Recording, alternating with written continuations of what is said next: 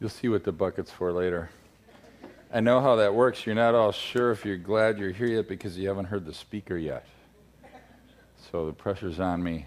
No, it's a blessing and a privilege to be here on Mother's Day. Once again, happy Mother's Day to all the mothers out there.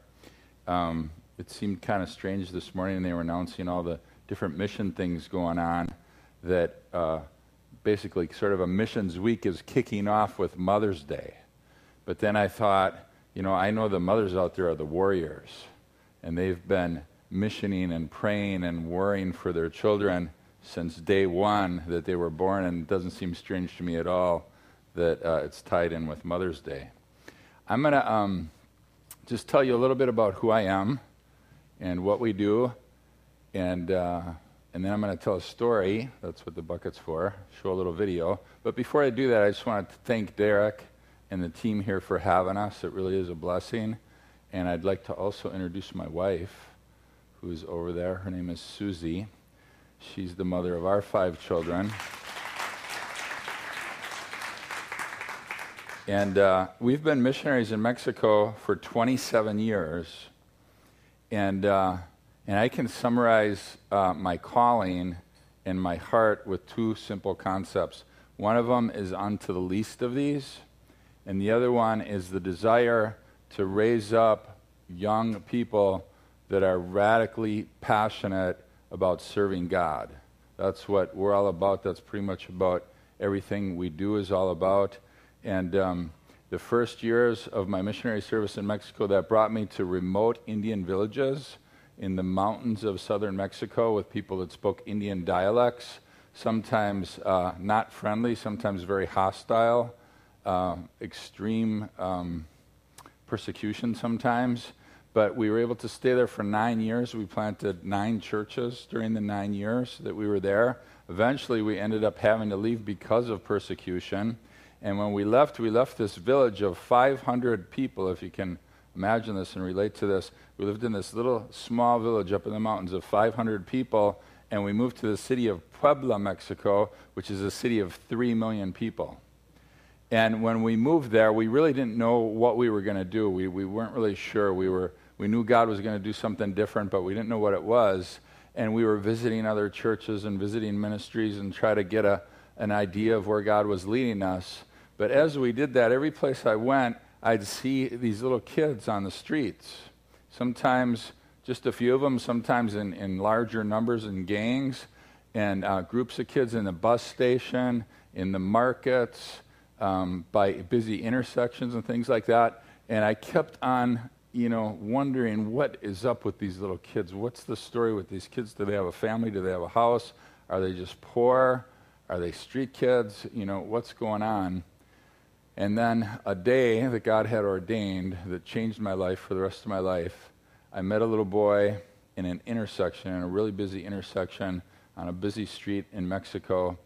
And I won't tell you the details of the whole story, but he was 8 years old. His name was Juan, and he had been living out on the streets by himself in a gang of other kids for about a year. So from when he was 7 years old to 8 years old, he lived in this gang. And he was surviving by basically just begging for money in the intersections, and I hate to say it, but prostituting himself with older male men. And as I talked to this little boy, again, I'm in this place where I'm asking God, what do you want us to do with the rest of our lives? What do you want us to do with the next phase of our mission service to you? And I'm confronted by this little boy. And I have to say, at the time, it was the biggest challenge I'd ever faced in my life. And one of the questions was, how do I preach the gospel to this little kid? How do I tell this little boy that God loves him? How is he going to believe me when I try and tell him that? And without having any other way to say it, I finally just came out and said, Juan, I don't know if you can understand this or relate to this or believe this, but there's an awesome, loving, powerful God out there, and he loves you. He has a plan for your life. I said, all this stuff that's happened to you, he had told me his life story. It wasn't God's plan. There's evil things in the world. There's evil people in the world. and this isn't it. God has a better plan for you. As I was talking to him, he had bowed his head, and you know, he was begging for money, and I wasn't sure if when I got done, he was just going to look at me and say, would you just give me some money? You know, just leave me alone. If you want to help me with some money or something. But when I got done, he lifted up his face, and he looked at me, he had tears in his eyes, and he said, will you please help me? I don't have anything. I don't have anyone. I have no place to go, and I don't know what to do. I don't want to live like this. Please help me. I'll never forget that moment.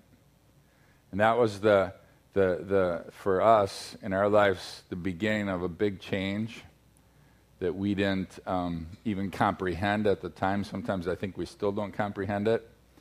But it started us down the path to how do we get, you know, all the legal permissions and approval from the government and support and understanding to build a place, to have a place specifically for kids like Juan. A place where these kids can get off the streets and come in and have simple, basic things that we've probably taken for granted our entire lives. Things like food and a bed, a roof over your head, safety at night, that you're not going to be attacked or something, basic medical care, and some love. And it started us down a path, as I said. We eventually got permits from the government. We started a place, we called it Esperanza Viva, which translated as Living Hope. And we call it Living Hope because knowing that Jesus is alive, Jesus gave his life for us. He died on the cross, but he rose again from the dead.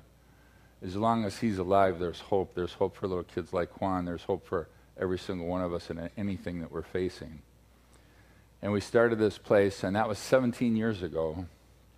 And since then, we've taken in almost or approximately 400 kids off the streets, boys and girls of all ages, each one with their own individual, incredible, sometimes, most oftentimes, tragic stories, and unique, every single one of them just unique in their own way. Since then, we've also started another church in the city that now has grown to about 700 people. And we started a ministry which is, I love as much as I love the orphanage, which is a ministry training center for young adults that desire to just sell themselves out for Jesus and serve the Lord. Many of them are desiring to be sent off to different countries around the world to start similar projects like the one we're doing. And we have an educational school, which was sort of a surprise to me because I planned on starting an orphanage, but once we got the kids in, I found out they can't go to normal school. You know, a 14-year-old that's in second grade doesn't fit in. So we had to start a school, and now, after 17 years, we have our first kids actually in college and university in Mexico, which is an awesome thing for us. And we're going to show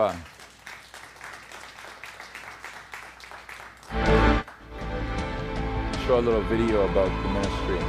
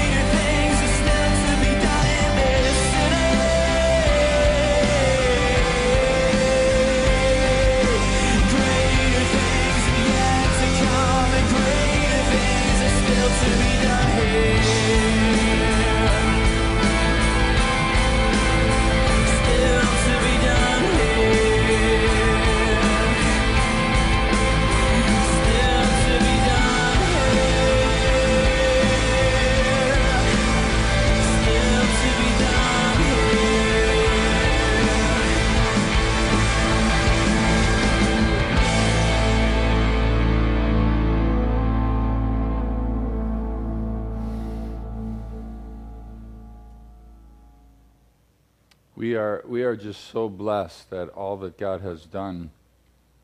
I talked about the kids with school, and when we first started, elementary school was obligatory. That was it. And then junior high became obligatory. Now high school is obligatory. But when we got into high school, that's a whole other challenge as far as teaching high school. And we got offered a correspondence course through the one of the most prestigious universities in the country, basically be the equivalent of Stanford University, saying, we're going to start high school and we're doing a correspondence high school course and we're going to offer it to you guys for free. And then they said, if your kids graduate from this, because it's going to be tough, they'll have a chance to get a scholarship at our university. So we said, great. We had our first kids graduate and we contacted them and said, hey, we got some kids, they got some pretty good grades. How about these scholarships? And they said, yeah, if they qualify, they can compete. And we said, what do you mean compete? Well, they score on a percentage in Mexico, so they have to have 85% average or above to be able to go and be tested. So we had a couple kids that had 85 or above, and we sent them in for testing. We didn't know what it was all about. They locked them up for 5 days. They did testing for 8 hours a day on every subject you can imagine. And this was being done on a national level. Anybody in the country that asked for the scholarship was put into this place and locked up on the university and given these tests. And one of our orphan kids won the presidential scholarship. He won a full scholarship to the best university in the country, competing against all the rich kids in the country, which I thought was kind of fun. So now he's in the university on a full scholarship, which is awesome. Another awesome thing, and I'm excited that you guys are preparing a group to come down to us just in a short amount of time, and it's such a blessing to have the participation and the support and the help, because we couldn't do it without you. And when groups come, I just have to warn you, if you sign up for one of these trips, you might get your life turned upside down. Something happens, and I can't explain it, but it's this dynamic of what God is doing, and these street kids and their stories, and the group, and people being taken out of their environment, and they're hungry for Jesus, and God shows up, and it's just an awesome, awesome thing to be part of. And we're privileged just to be part of it. If you can sign up for one of those groups, I'd really encourage you. And to me, again, a lot of this comes as a surprise. How much God has moved and how much God has done and how much God works in the life of these kids and how much God works in the life of the people that visit us, but it really shouldn't be. It shouldn't be a surprise to us. In James 1:27, it says, pure and undefiled religion before God and the Father is this, to visit orphans and widows in their trouble. I didn't really realize how much God has a heart for the underdog, for the orphans, for the widows, for the most needy, unto the least of these, until we really started doing this ministry. And in Psalm 68:5, it says that a father to the fatherless is God. He's the father of all the fatherless, and he just loved these little kids. And to me, it's just so awesome. I've always wanted my life to count for something. We're here for a short time. We got one shot, it's going to be over, and I want it to be worth it. And I feel like I found the best of the best in being able to have a ministry and serve these little kids. And like I said, one child at a time, one student at a time, one visitor at a time, and each one just has their own incredible, unique story. And I want to tell a story today about one of our little boys that came in, and his name was Chucho. And I have a picture of him just a little while after he came to us. When he came, he was about 8. I think here he's about 9. And you can see he's got a bald spot on the top of his head. And he's a real stocky little kid. He was really strong. And Chucho came to us. He had been living with his grandparents, who were extremely old and poor and couldn't take care of him. And you can't see it in the picture, but he had whip marks, almost like a slave, like you've seen in movies, all over his back. And when we asked him what it was, he said his grandmother used to whip him with a wire, like an electrical cable that she whipped him with. And he came with a brother, and they said they were twins, but the funny thing is they weren't the same age and they didn't look anything like each other. And the brother, Chucho's kind of cute. The brother wasn't as lucky to be quite as cute as Chucho. And on part of the side of his head was kind of mangled, and he was missing a big chunk off of his ear. And I asked him one day, his name was Luis, what happened to your ear? And he said, one time when my grandpa was mad, and I thought it was curious because he didn't say he got mad at me, he just said my grandpa was mad, he hit me in the head with a brick. And I lost part of my ear when that happened. But they brought Chucho and Luis to us, and sometimes these kids, cute little kids in the picture, right? But sometimes they're like animals. And they scratch, and they kick, and they bite, and they pull hair, and sometimes they just want to test you in every single way there is. And when Chucho came to us, that's how he was. And one day, I was out in the courtyard, and some of the staff came up to me and said, Chucho's just uncontrollable today. He's after every little kid, and he's fighting with all the supervisors, and nobody can control him. He's just beside himself. And I'm the guy in charge, right? So I got to fix this. So I think I can control Chucho. I'm going to take care of this. I'm not going to let this go on. And he's just a little kid. I'm a pretty big guy. So I go, and I had this thought, I have to control him so he doesn't hurt anybody or hurt himself. And I'm going to control him. I'm going to go, and I'm going to pick him up. I'm going to get my arms completely around his body and his arms, and I'm going to pick him up, and I'm going to hang on to him. And I thought I'm going to hang on to him pretty tight. I just want to hold him tight. For some reason, I thought this was going to work. And I went and I picked him up off the ground, and I saw a bucket in the courtyard, and I thought, okay, this is it. I said, Chucho, you're going to sit with me on this bucket. And I came and I sat down on the bucket with Chucho in my arms, and he's sitting on my lap, and he's squirming and fighting, and he's trying to get away. And, like I said, he's kind of stocky and strong, and he's really struggling, and I'm thinking to myself, Chucho, I'm stronger than you. Don't do this. I'm just going to hang on. I'm not going to hurt you. I'm just going to hold you, but I'm not going to let go until you settle down. And he kept doing this, and he's going on and on and on. After about 10 minutes, I thought, I think I'm stronger than he is. I think I can hang on. And he just kept doing this, and he's working up a sweat, and I'm working up a sweat, and, he's going on and on. And I kind of wanted to give up, but I thought I better not. And I just held on to him. And eventually, his struggle got a little bit less. He was whimpering a little bit. I was talking to him, Chucho, just calm down, just settle down. It's going to be okay. I don't know why you're doing this. And little by little, he just sort of melted, and eventually he fell asleep in my arms.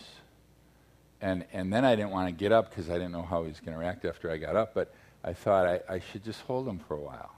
So here's the scene in the midst of our orphanage in the middle of the courtyard, this big white guy sitting on a bucket, holding this little kid that had been running havoc all day, and he's sound asleep, and he's cuddled up, and he just kind of has his head on my shoulders. And I think I sat there with him for about an hour, and I remember thinking, how much God loved him and how God sometimes comes and just grabs a hold of us until, we settle down or come to our senses or realize or something. But after a while, he woke up, and he just kind of looked at me, and he didn't say anything, and he didn't do anything, and he didn't struggle, and he didn't try to get away. And I remember thinking, something happened. I don't know what it was. I don't know how it happened. I don't know what happened, but something happened. Something happened to Chucho that morning. After that, he was a different kid. He didn't fight. He didn't struggle. He didn't kick. He didn't bite. He didn't try to hurt people. And as the story goes on, Chucho grew up. He stayed in our orphanage for years and years and years, and he became one of the nicest, most helpful, courteous, respectful kids that we've ever had in the orphanage of all 400 kids that we've taken in. And came a time, and Chucho was turning 18, and we had a little cake and a birthday like we do for all the kids. But the following week, I was in my office, just working. Chucho came to my office, and he seemed like, there was something urgent. He had to talk to me, and he said, "Jerry, I got to talk to you. We really got to talk."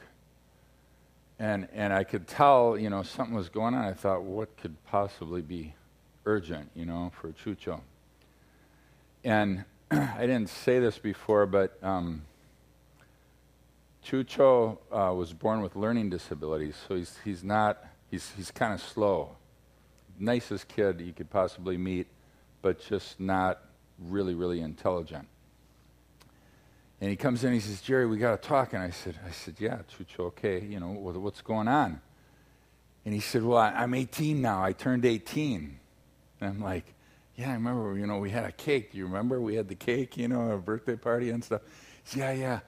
But the thing is, I'm 18 now, see, and I got to tell you, because God's been telling me for years that when I turned 18, after I'm 18, I'm going to go find my mom now." And I'm thinking, I'm trying to figure this out. Wait a minute, Chucho, you came to us 10 years ago. Your grandparents, who were in their late 70s, dropped you off with us. They hadn't seen your mom for about 5 years at that time. A little while later, we brought you out there to try and visit your grandparents. It was hard to even find them. They still had no word of your mom. You haven't seen your mom since you were 5 years old or something, and we don't have a clue where she is. And I understood that she was older when you were dropped with us. She may not even be alive anymore. And I'm thinking all these things, and I'm thinking, how do I tell Chucho that this is an impossible dream? This is just, it can't happen. You don't understand, Chucho. Your mom's gone. And I'm thinking about this, and he sees me thinking, and he says, "Jerry, I'm 18 now, and God's been telling me this. God said I'm going to find my mom." And I'm going, "Yeah, but Chucho, that was way on the other side of the country, and we don't have the people or the money or the time, and he says, "No, Jerry, you don't understand. See, Mother's Day's coming up." And it was like a week before Mother's Day. And he said, "God told me I'm going to find my mom on Mother's Day." And now I'm just like, oh, poor Chucho. What am I going to tell this kid? I don't even have words, and I'm trying to tell him all these things and explain it to him. And that costs hundreds of dollars, and we got to send social worker, and he says, "No, Jerry, you don't understand. God's been telling me this for a really long time. I've been saving my money. I have all the money. I know exactly how much it cost." We had been given Chucho like just a small allowance for snacks and things, like $5 a month. He's been saving this for years with this plan of once he turns 18, the first Mother's Day after his birthday, he's going to go find his mom. And I'm still trying to figure out how to tell him, after 10 years of, believe God, trust for miracles, you can do it. Chucho, you didn't hear right on this one. And he says, "Jerry, I'm 18 now. You just have to let me go do this." And he's hardly ever been outside the orphanage. He doesn't know his way around the city, let alone his way across the country. But he's got it all figured out. He's got a little map. He's got his money. He called. He found out how much the bus tickets were. And I finally realized I just have to let him go. I'll pick up the pieces afterwards, right? So I give him all my phone numbers. I give him my cell phone number. I make sure he's got my office phone numbers. Now, okay, Chucho, here's the deal. After 3 days, you can go. After 3 days, you have to call me. I don't care what happens. I don't care where you are, or if you found her or didn't found her. You have to promise me you're going to call me after 3 days. He says, "Okay." So he takes off, and the days are going by. I got my cell phone by me, and I'm kind of anxiously waiting. I'm planning for 3 days what I'm going to tell him when he calls, because I'm expecting a phone call, and he's going to be crying. He's going to be lost. he lost all his money, he got robbed. I don't know what happened, but it's going to be a disaster, right? And I'm waiting, and the days go by, and the phone rings, and I look at it. It's an unidentified number, and I'm going, oh, it's Chucho. I still don't know what I'm going to say. I answer the phone, and he goes, Jerry. And I said, yeah, Chucho, how you doing? Just a minute, my mom wants to talk to you. I'm like, what? Huh? And this lady gets on the phone, and she's, oh, thank you so much. Oh, you took care of my Chucho, I love you. And she's going on, and I'm still kind of like, what? Who? Chucho? And Chucho gets back on the phone. He says, Jerry. And I said, what? So my mom gave her life to Jesus. I talked to her, and she prayed with me. And I found her on Mother's Day, Jerry. And I'm just like, what? Who? Chucho? And then he gets back and he says, I got a favor to ask. And I'm like, what? And he says, can I stay for 2 more days? Chucho, you can do anything you want, man. Just go for it. So he stayed, and then a few days later he came back. He's telling me all about it, and he got to this village that he was told by his grandparents that they used to live in. And he went through the entire village looking for his mom, or looking for somebody that had heard of her or knew of her, and found a few people that had heard of her but hadn't seen her for years. And he was leaving the village on the 3rd day, basically almost defeated. And as he was leaving, walking out on a dirt road, he was praying, and he saw a lady coming from a distance that he couldn't even make out, and he knew in his heart that that was his mom. And as they got closer and they were able to begin to recognize each other, she hadn't been to that village for something like 15 years and felt like she was supposed to go back there on that day. She didn't know why. And she saw Chucho, and they literally, like a movie, ran into each other's arms and embraced each other and just stood there and cried for quite a while. And he's telling me all this, and, we have our staff around, and we're all just like, what? Okay, wow. I mean, Chucho, this is a miracle. But he's kind of sad. And I couldn't figure out why he's sad. And then, everybody kind of, after everybody else left, he said, Jerry, I just got to tell you something. And I said, what? And he said, I want you to know that I really love you guys and everything you've done for me. And I don't want you to feel bad, and I feel bad and all this, but I feel like I'm supposed to go take care of my mom now. And, of course, we're like, Chucho, I couldn't hear anything better than that. I mean, that's the best thing we could hear from you. That's right. This is great. I think you should do that. And so my mom's really poor and she's kind of sick. And he says, but this is what God told me. And I should have really, okay, wait a minute. God's talking to Chucho. I better tune in here. But he says, I'm going to go take care of my mom. I'm going to get a job, and I'm going to fix up her house, and I'm going to get her the medicine, and, I'm going to take care of her, but I'm going to do this for 2 years. And then I'm coming back. And I'm just kind of still in a daze. He says, Jerry, I'm coming back. I'm going to come back because I want to work in the ministry. And I still didn't believe him, but I thought, whatever, Chucho, just go and take care of your mom and see what happens. He says, I'm coming back in 2 years, Jerry. And he left, and time went by. We weren't really paying attention. And lo and behold, we're at church. We're having our Christmas service. And I was just, how we're busy and everything. And I turn around, and here's Chucho behind me. He says, I told you I was coming back. And he works up in the orphanage in Matamoros now, our second orphanage that we have up on the border. And he helps out there with the older boys. And I want to read this verse that I think relates to all of us. It says, because 1 Corinthians 1:25 through 27, because the foolishness of God is wiser than men, and the weakness of God is stronger than men. For you see your calling, brethren, not many wise according to the face faith, not many mighty, not many noble are called.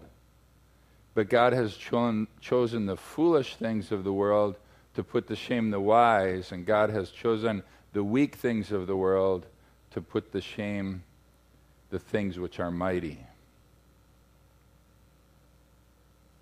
It just seems amazing to me, and I had been a missionary for 20 plus years at that time. And this little simple 8-year-old little boy was trying to tell me, God told me. God told me this.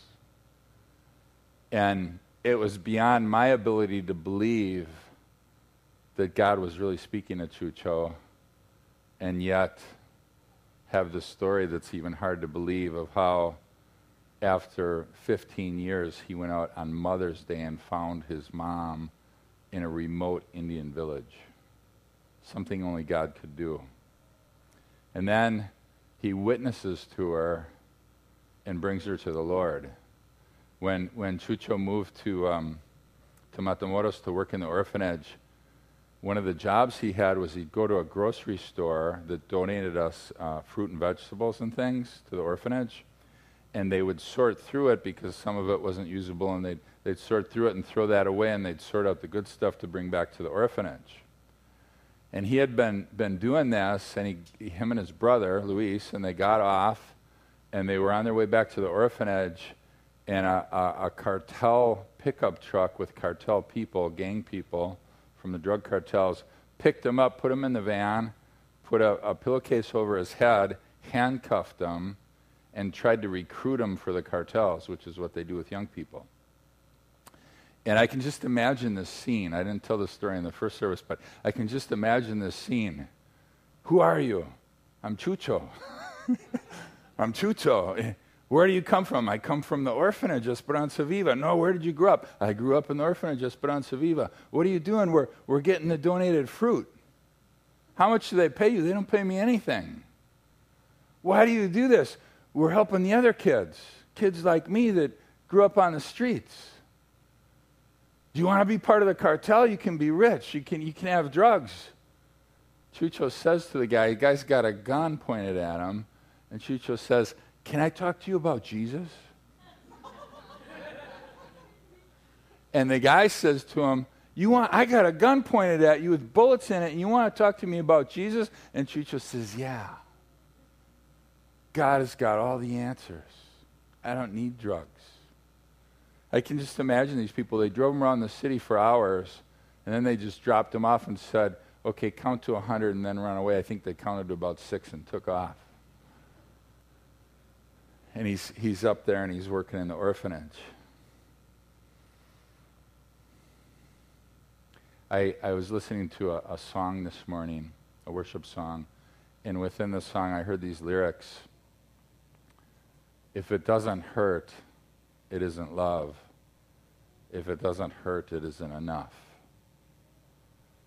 And I honestly believe that God breaks his heart for every one of us every single day. God loves us more than we could possibly imagine. He loves these little kids, and he can do anything. I think of so many times when God asks me to do something or asks any one of us to do something, and we have so many different reasons why we can't. We have so many different excuses and so many different fears and so many different doubts and so many different limitations. And yet I have to remind myself sometimes of Chucho and even my lack of faith that he was actually hearing from God and God was going to do what he told him he was going to do. If God can do that with a simple little kid, what can he do with any single one of us? What could he do in our lives, through our lives, to touch this world and touch the lives of other people that so desperately need Jesus? And I'm going to close with these verses in Deuteronomy chapter 10, verses 17 through 19. It says, "For the Lord your God is God of gods and Lord of lords, the great God, mighty and awesome. He shows no partiality nor takes a bribe. He administers justice for the fatherless and the widow, and he loves the stranger, giving him food and clothing. Therefore, love the stranger, for you were strangers once in the land of Egypt. Thank you for having us this morning. Thank you for being part of Living Hope International and Esperanza Viva. Thank you for your prayers. God bless you today.